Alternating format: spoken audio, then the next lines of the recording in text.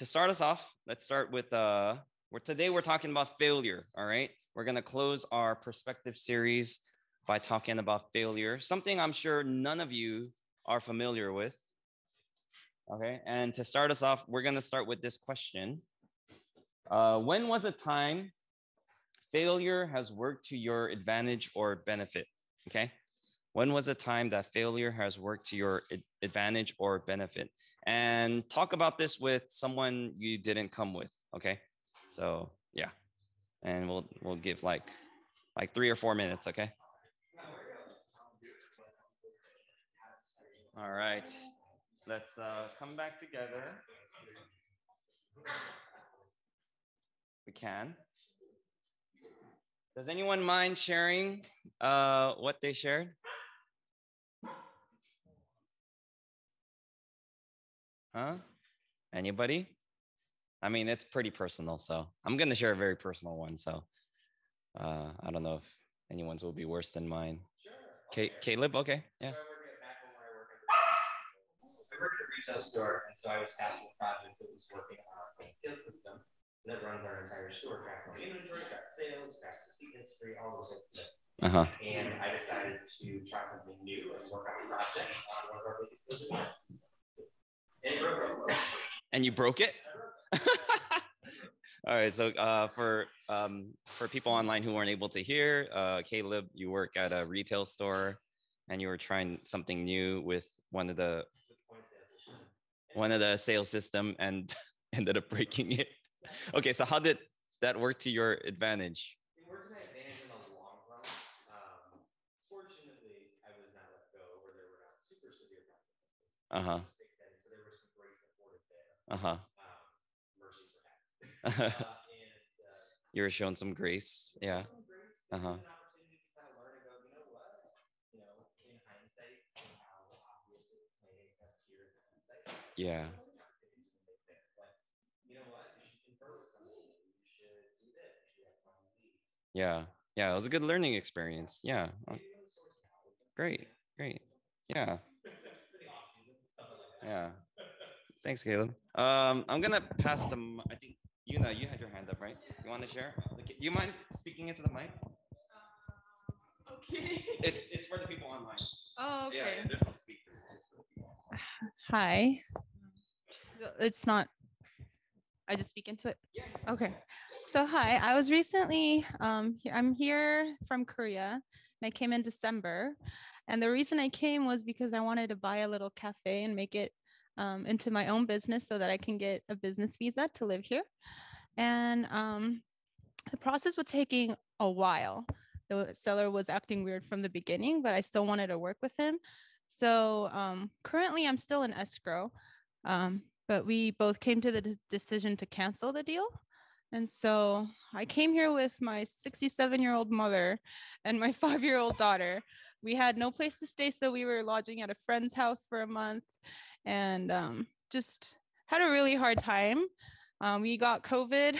I was coughing for 3 weeks, and everything was really, really just hard. But we were still hoping to take over the store and, have a new life here. But so for me, that deal was a failure. But right now, I'm confident that I learned the whole process of taking over a business. And so the next time I try, I'll know what to look for. I'll know what to avoid and what to expect. And then, and also, I think it was advantage and benefit for me because I avoided a very shady and sketchy store. If I bought that store, I would have very much failed. So I think that was better for me in the end. The advantage is you avoided a bad situation. Yeah. Most likely. Do you have one? Okay. Hi, online people. What did I say? Oh, I had a tennis tournament, and then I only won 3 sets. Oh, hi people. And then yeah. You learned about the game. Oh, yeah, that I need to work on my serve. And that I'm pretty bad at it. Okay. All right. Anyone? One more. Let's do one more. Riley, you want to share? Or is it someone online? Okay.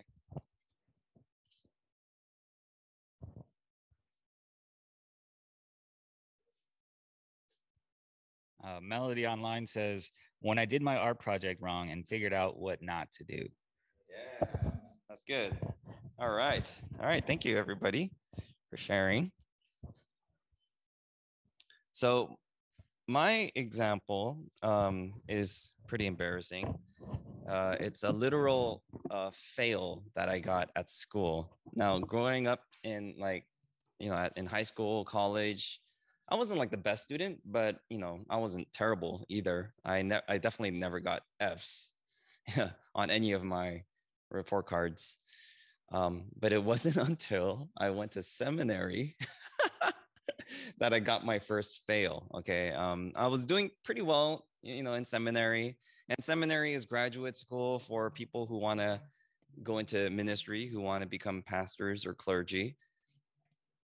And that was the first time I was actually taking my studies very seriously because I saw the benefit of it. I actually enjoyed studying theology, biblical studies, church history, like all of that stuff. And there's this one class that I was taking. It was an Old Testament class on the minor prophets. Okay, the minor prophets are the last 12 books of the Old Testament. Okay, books like Jonah, Micah, Malachi, Obadiah, right? And it was during this season of my life that my personal life, where everything was kind of crazy and hectic. I was like juggling a couple jobs, and Becky and I were just dating at the time, and I was preparing to like propose to her, and like things with my parents were really, really rocky. And but I did all the work. Okay, but I did all the work that was required for this minor prophets biblical studies class. But I couldn't go to all of the lectures, right? And because I missed a certain amount of lectures, the teacher just automatically gave me an F for the class. And I was so pissed, right? And this is a required class. So I was like so upset. And but truth be told, I did not take that class very seriously. I thought it was kind of easy. And I didn't let the material really like absorb right into my head. So a couple quarters later, I had to take that class again. And in my heart, I was like really bitter and angry and remembering how I got this F and like I really, really didn't want to take this class again, but I had to. And so I took this class with a different teacher. And a couple weeks in, like the first couple weeks, I was like still really angry and bitter. I was like, oh, I already went over this stuff. But a couple weeks in, I tried to change my perspective on it. And I thought, well, if I'm going to be here, I have to be here. I'm going to try to make the most of it. And so I did. And then the next 9 weeks of that class, I tried to make the most of it. And I ended up loving the minor prophet books like so much. And now those 12 books in the Old Testament are like some of my favorite books in the Bible because I changed my perspective on it. And I realized like that because of my failure, and not just because of my failure, but my attitude towards failure, it allowed me to actually make the most of that situation, make the most of that bad situation. And oftentimes when people encounter, like everyone's going to encounter failure, right? Everyone's going to encounter failure, but it's up to us whether we want that to make us bitter or better, right? It's really up to us whether we want that failure experience to make us bitter or better. And that brings us to our central truth for today's message. Failure is a necessary part of spiritual growth. Failure is a necessary part of spiritual growth.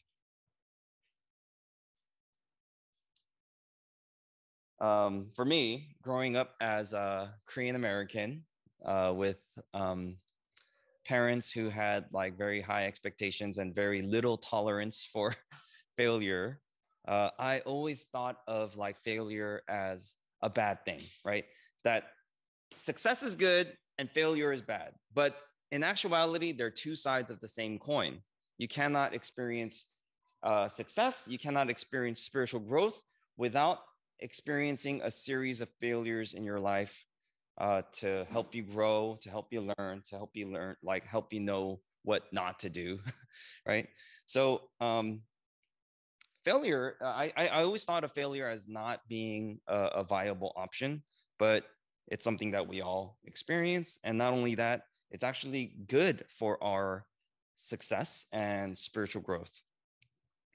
And if there's anybody in the Bible who is familiar with failure, it is the very famous disciple, Peter, okay? Disciple Peter. So today we're gonna look at John chapter 21, verses 15 through 25. If you have your Bibles or your Bible app, you could turn with me to the last chapter of John, or you could look on the screen with me and follow along.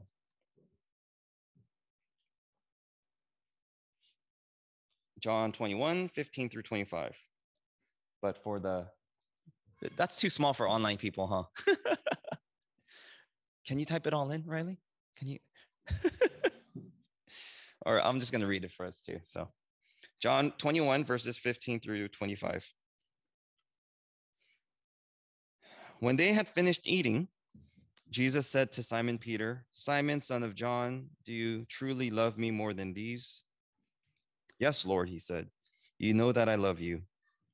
Jesus said, "Feed my lambs." Again, Jesus said, "Simon, son of John, do you truly love me?" "Yes, Lord, you know that I love you." Jesus said, "Take care of my sheep." The third time he said to him, "Simon, son of John, do you love me?" Peter was hurt because Jesus asked him the third time, "Do you love me?" He said, "Lord, you know all things. You know that I love you." Jesus said, "Feed my sheep. I tell you the truth, when you were younger, you dressed yourself and went where you wanted. But when you are old, you will stretch out your hands and someone else will dress you and lead you where you do not want to go." Jesus said this to indicate the kind of death by which Peter would glorify God. Then he said to him, "Follow me." Peter turned and saw that the disciple whom Jesus loved was following them. This was the one who had leaned back against Jesus at the supper and had said, "Lord, who is going to betray you?" When Peter saw him, he asked, "Lord, what about him?" Jesus answered, "If I want him to remain alive until I return, what is that to you? You must follow me." Because of this, the rumor spread among the brothers that this disciple would not die. But Jesus did not say that he would not die. He only said, "If I want him to remain alive until I return, what is that to you?" This is the disciple who testifies to these things and who wrote them down. We know that his testimony is true. Jesus did many other things as well. If every one of them were written down, I suppose that even the whole world would not have room for the books that would be written. Amen. Let's pray. Lord, as we look at the example of Peter and how he's messed up and how he's failed and made mistakes so many times, help us to take a look at our own lives, at our own past, and to learn from our failures, and also to show ourselves the same kind of grace that you show us. Oftentimes, we are our most harshest critic, and we are the ones who cannot get past some of the failures and mistakes that we've made. But Lord, you look upon us with love and with gentleness and with grace. And we know that every experience, be it good or bad, be it successful or a failure, may be opportunities for us to grow. We pray all this in the name of the Father, the Son, and the Holy Spirit. Amen. All right, so we are, as I shared, we are concluding our perspective series today, where we are looking at different themes through a process of deconstructing and reconstructing, of taking apart, putting back together, and looking at it with a different perspective. Now, today we are picking up, in today's passage, we are picking up immediately after an encounter that Jesus had with his disciples after he had resurrected. Not a lot of people pay attention to this or know this, but Jesus actually stuck around for many days after he resurrected, okay? Studies tell us that he stayed around for like 40 days after his resurrection, hung out with his followers, with his disciples, and there were actually like hundreds of people who spent time with him and witnessed his resurrected body. And in one of these occasions, Jesus came to the disciples while they were fishing. And after they caught a miraculous catch of fish that Jesus had directed them, he had breakfast with them. The resurrected Jesus was actually eating with the disciples, okay, which is kind of a weird experience, I bet, for the disciples. So Jesus is having this conversation with his disciples after his resurrection, and specifically this conversation, this dialogue with the disciple Peter. And Jesus asks him the same question, but 3 ways, okay, 3 times, okay? He says, Simon, son of John, do you truly love me more than these? And Jesus says, and Peter says, yes. And he responds in 3 different ways. Okay, how does he respond in these 3 different ways? The first way that he responds, he says, feed my lambs. And then Jesus asks him that question again. Do you love me?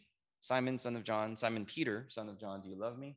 And then Peter responds, yes, Lord, you know that I love you. Jesus says, take care of my sheep. And then he asks him a 3rd time, do you love me? And by this time, Peter was hurt. Okay, and we'll get to that, the reason why. And Peter says, you know all things, you know that I love you. And Jesus says, feed my sheep. Now, it sounds like it's the same response, but it's not, okay? The first answer, Jesus says, is feed my lambs. Now, what's the difference between lamb and sheep? Does anyone know? Yes, lambs are baby sheep, right? So theologians theorize that Jesus is talking about taking care of children, okay? Like take care of children, feed children, like children are some of the most vulnerable people in our society, so take care of them. And then the second one is take care of my sheep, which is to literally like be caretakers of those in need, adults in need. Okay, oftentimes people, you can think of this as like those who are sick, those who are in need. And then the last one is feed my sheep. And theologians often theorize this as like teaching, okay? Teaching the word, teaching about Jesus, teaching about God, the ways of God, the kingdom of God to everyone, all right? And so Jesus responds in these 3 ways. Now, the reason why Peter was hurt when Jesus asked this question 3 times is because it was reminding him of the time when Peter denied being Jesus's disciple. There was a time when Jesus was carrying the cross up the hill to Calvary where he was to be crucified. And some people recognized Peter in the crowd.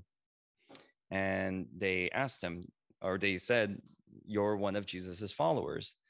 And he denied it. And then they asked him that they confronted him 3 times. And Peter denied him 3 times. And so this was reminding Peter of that time that he denied Jesus 3 times. And when I first read this, I thought that, oh man, Jesus is being so harsh. He's like pouring salt on the wound. Okay, he's being so harsh. But now I see it as Jesus affirming Peter's identity in him. Okay, he's not trying to make him feel guilty. Okay, he is reaffirming Peter's identity in Jesus. Okay, reminding him, do you love me? Do you love me? And after this experience, Peter knows exactly who he is. Okay, Peter knows exactly who he is in Christ. Now, looking back at that situation where Peter denied Jesus 3 times, certainly Jesus didn't want that to happen. But Jesus allowed this denial, this failure to happen, because failures are not anything that we need to be ashamed of. Failures are a significant part of our journey of faith, and it's the best way that we can learn and grow in our faith. Failure actually paves the way for us to become more like the man or woman of God we're created to be. Failures are necessary towards Christ-likeness for several reasons, and the first reason is this: failure is necessary for humility. Failure is necessary for humility.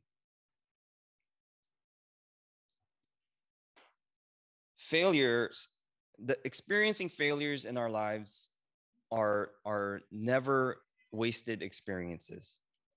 Okay, failures are stepping stones for us to experience growth and to learn about ourselves and to learn to know what's working and what's not working. Failures are only a waste of time if we treat it as a waste of time.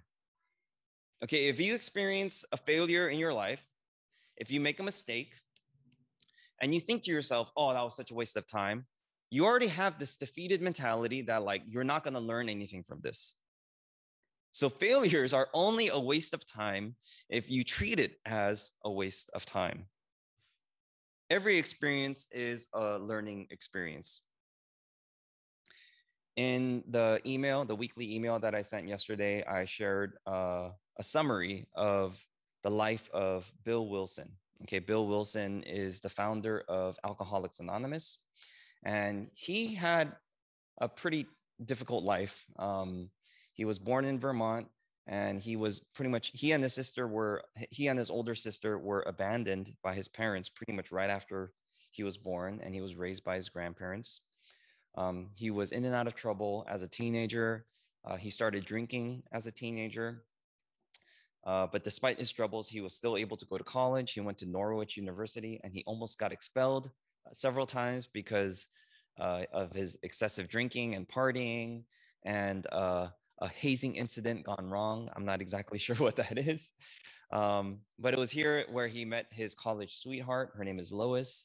And they started dating. After college, he went to the military. He served for several years. He served in one of the wars. I think it was World War II. Or was it World War I? I think it was World War I. Yeah, because this was like at the beginning of the 20th century. And after coming back from the war, he went to law school. He finished law school, but he was too drunk to attend his own graduation. So he never got to graduate. He was still dating Lois at the time, and he married Lois. He started his own business. The business did okay, but he couldn't stop drinking, and he would show up to work drunk all the time. And eventually it tarnished his professional reputation, and he lost his business. He was on the verge of losing everything. He was on the verge of losing his wife and kids, and he had to do something about it. He was institutionalized in a hospital in New York multiple times. And it was in his fourth stay that he met someone who would become his close friend. His name was Ebby. And Ebby was a devout Christian, and he, like Bill, had a severe drinking problem.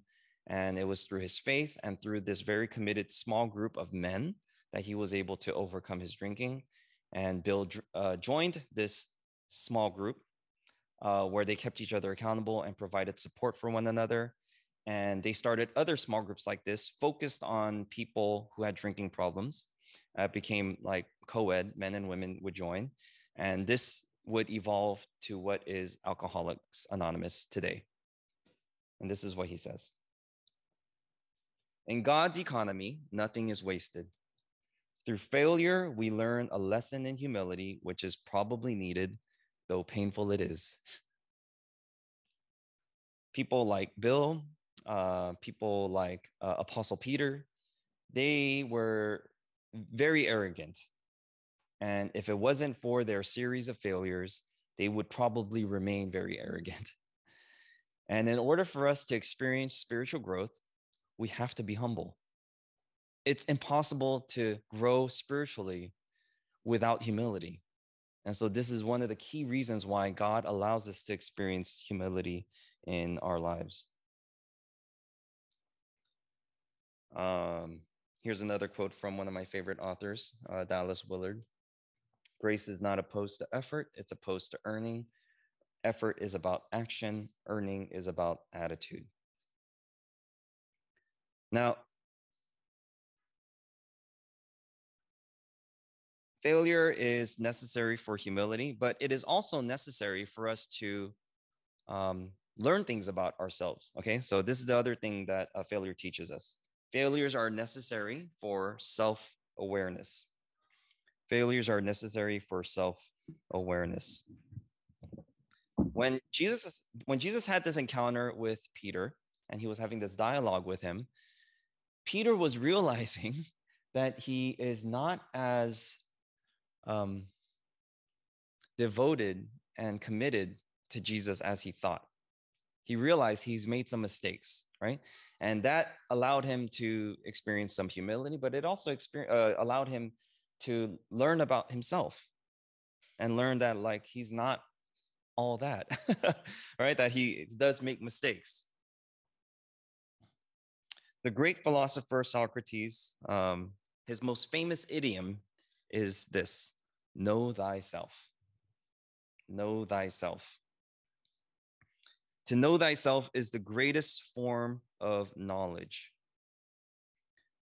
What a shame if astronomers can know all the mysteries of the stars, but are completely ignorant of themselves. How disappointing would it be if a medical doctor can know everything about the human anatomy, but is completely oblivious to his own self? And what a waste if philosophers can answer the most profound questions about life, but cannot answer the question, who am I? Know thyself. As we learned last week, the path of spiritual journey is not up and to the right? It's more like a spiral, okay? It's a journey of learning, loving God and knowing God, but it's also a journey of knowing and loving yourself. As you pursue God, you are also learning to pursue yourself. And this is what the path of spiritual growth looks like. You probably noticed in Jesus's line of questioning, there was this certain pattern. Do you love me? Then Peter responded, yes. Then Jesus gave a command, and then he asked, do you love me? And then Peter responds, yes. And then Jesus gives another command, and he asks a third time, do you love me? And then then Peter realizes what Jesus was doing and reminding Peter of the mistake that he had made. And you see how this relationship works, okay? We need Jesus first, then obey. Okay, this process that Jesus goes through, this pattern, okay, he asks Peter, do you love me? And then he gives him the command. Okay, it's not the other way around. It's not that we obey God first and then God will love us. Okay, it's God loves us, we love God, and then the obedience follows. The command comes after Peter's proclamation of love. And this reminder of who Peter is what will drive him forward for his entire life, even to the point of death. When, there's this brief mention of how Peter would be executed. He would be executed on the cross, similarly to how Jesus was, but Peter didn't want to mimic Jesus exactly. And so he asked them to hang the cross upside down, which actually caused him to die much faster. But it was, as you can imagine, it's still very, very painful. And that leads us to the last perspective on failure. Failure reminds us to stay close to God's love. Failure reminds us to stay close to God's love. Every time we experience a failure, it is a reminder for us to pursue God. Okay, this is exactly what repentance is. All right, repentance in the original word, repent, means to turn and go the opposite direction. Okay, if someone were walking down the road, right, and they were lost, okay, this is in the first century. If someone were walking down the road and they were lost and they come across somebody and they say, hey, which way is Bethlehem? And they would tell that person, oh, you're going the wrong way. You need to repent and go the other direction. Okay, that's what repent means. And repentance is a practice that we're supposed to do very often. Every time we experience a failure, every time we stray away from God, every time we make a mistake in our lives, we are to repent and turn towards God. Failures are to remind us to stay close to God and to return to God's love time and time again. And God actually wants us to express our failures to him. God actually desires for us to confess and express our failures to him. There is nothing too big in your life that God cannot handle, and there is nothing too small in your life where God doesn't care. Okay? There is nothing too big in your life that God cannot handle, and there is nothing too small in your life where God does not care. The only thing that God cannot force upon you is for you to turn to him. Because God is love, he is never going to force people to do his will. Okay, God is never going to force himself upon you and force you to do his will. Because God is love, he allows you to have freedom and have the choice to reject him. You have the choice to not turn to God. And because God is love, he's going to give you that freedom. There is this mention of Judas Iscariot, okay, at the end of today's passage. Let me pull it up real quick. In verse 20, Peter turned and saw that the disciple whom Jesus loved was following them. That's actually John, the one who's writing this.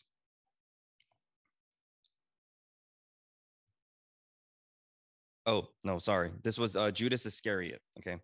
This was the one who had leaned back against Jesus at the supper and had said, Lord, who is going to betray you? When Peter saw him, he asked, Lord, what about him? This is wild, okay? Because Judas Iscariot was still hanging out after Jesus resurrected, right? But here's the thing, Judas never actually repented.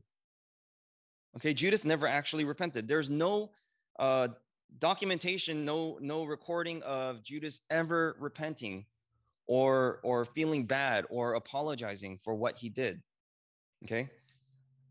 And then Jesus answered, if I want him to remain alive until I return, what is that to you? You must follow me.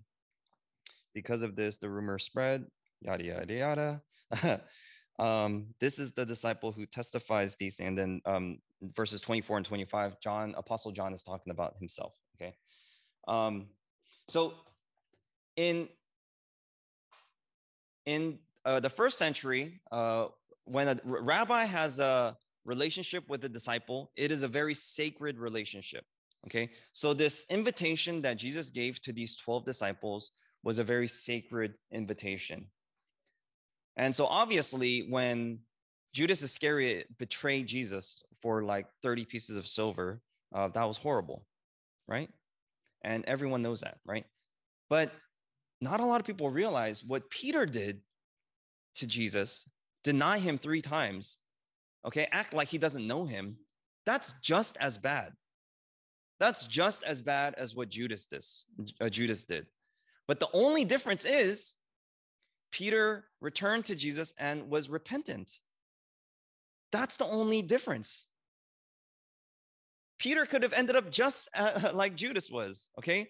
Rejected, and studies say that like Judas eventually committed suicide. But the only difference is Peter returned to God's love.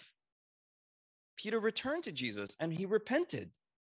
He admitted his failures, okay? He admitted that he made mistakes, okay? He repented. That's the only difference between Peter and Judas Iscariot.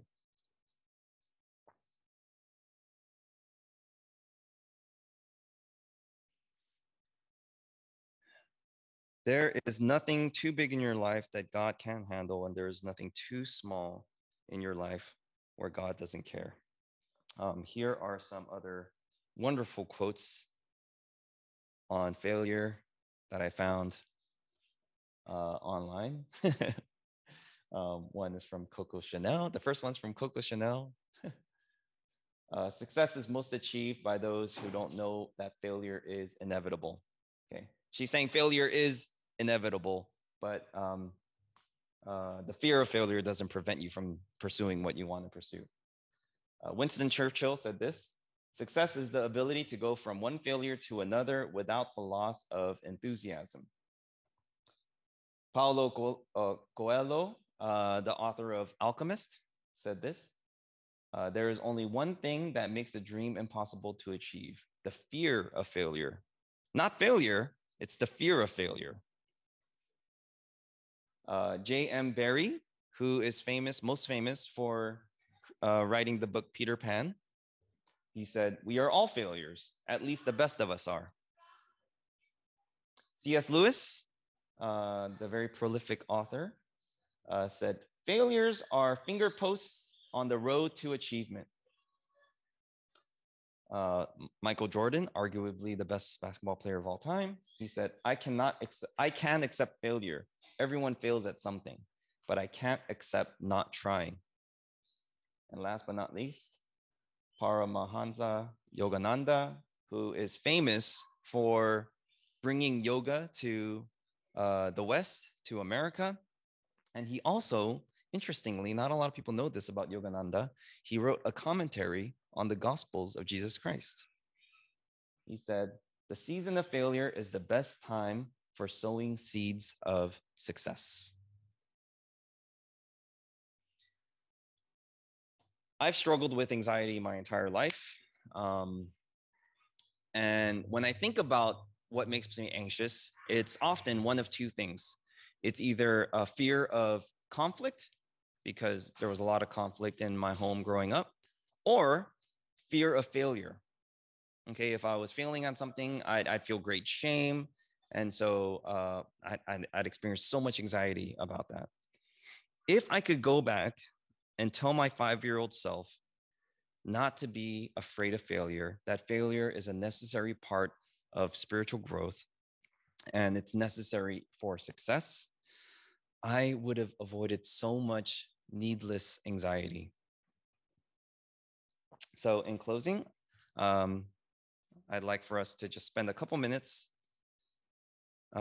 writing this response down. If you could tell your 5-year-old self anything, what would it be? Okay. And then if you could jot this question down in the chat box, Riley. And then for those watching online, I know you don't have the bulletin with you. Just write in a journal or a piece of paper. If you could tell your 5-year-old self anything, what would it be? All right, let's pray.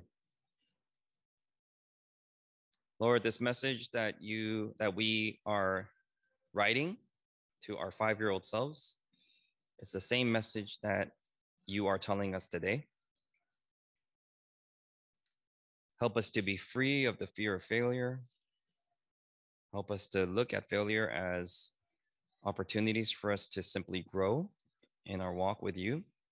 And may it constantly remind us to return to your love.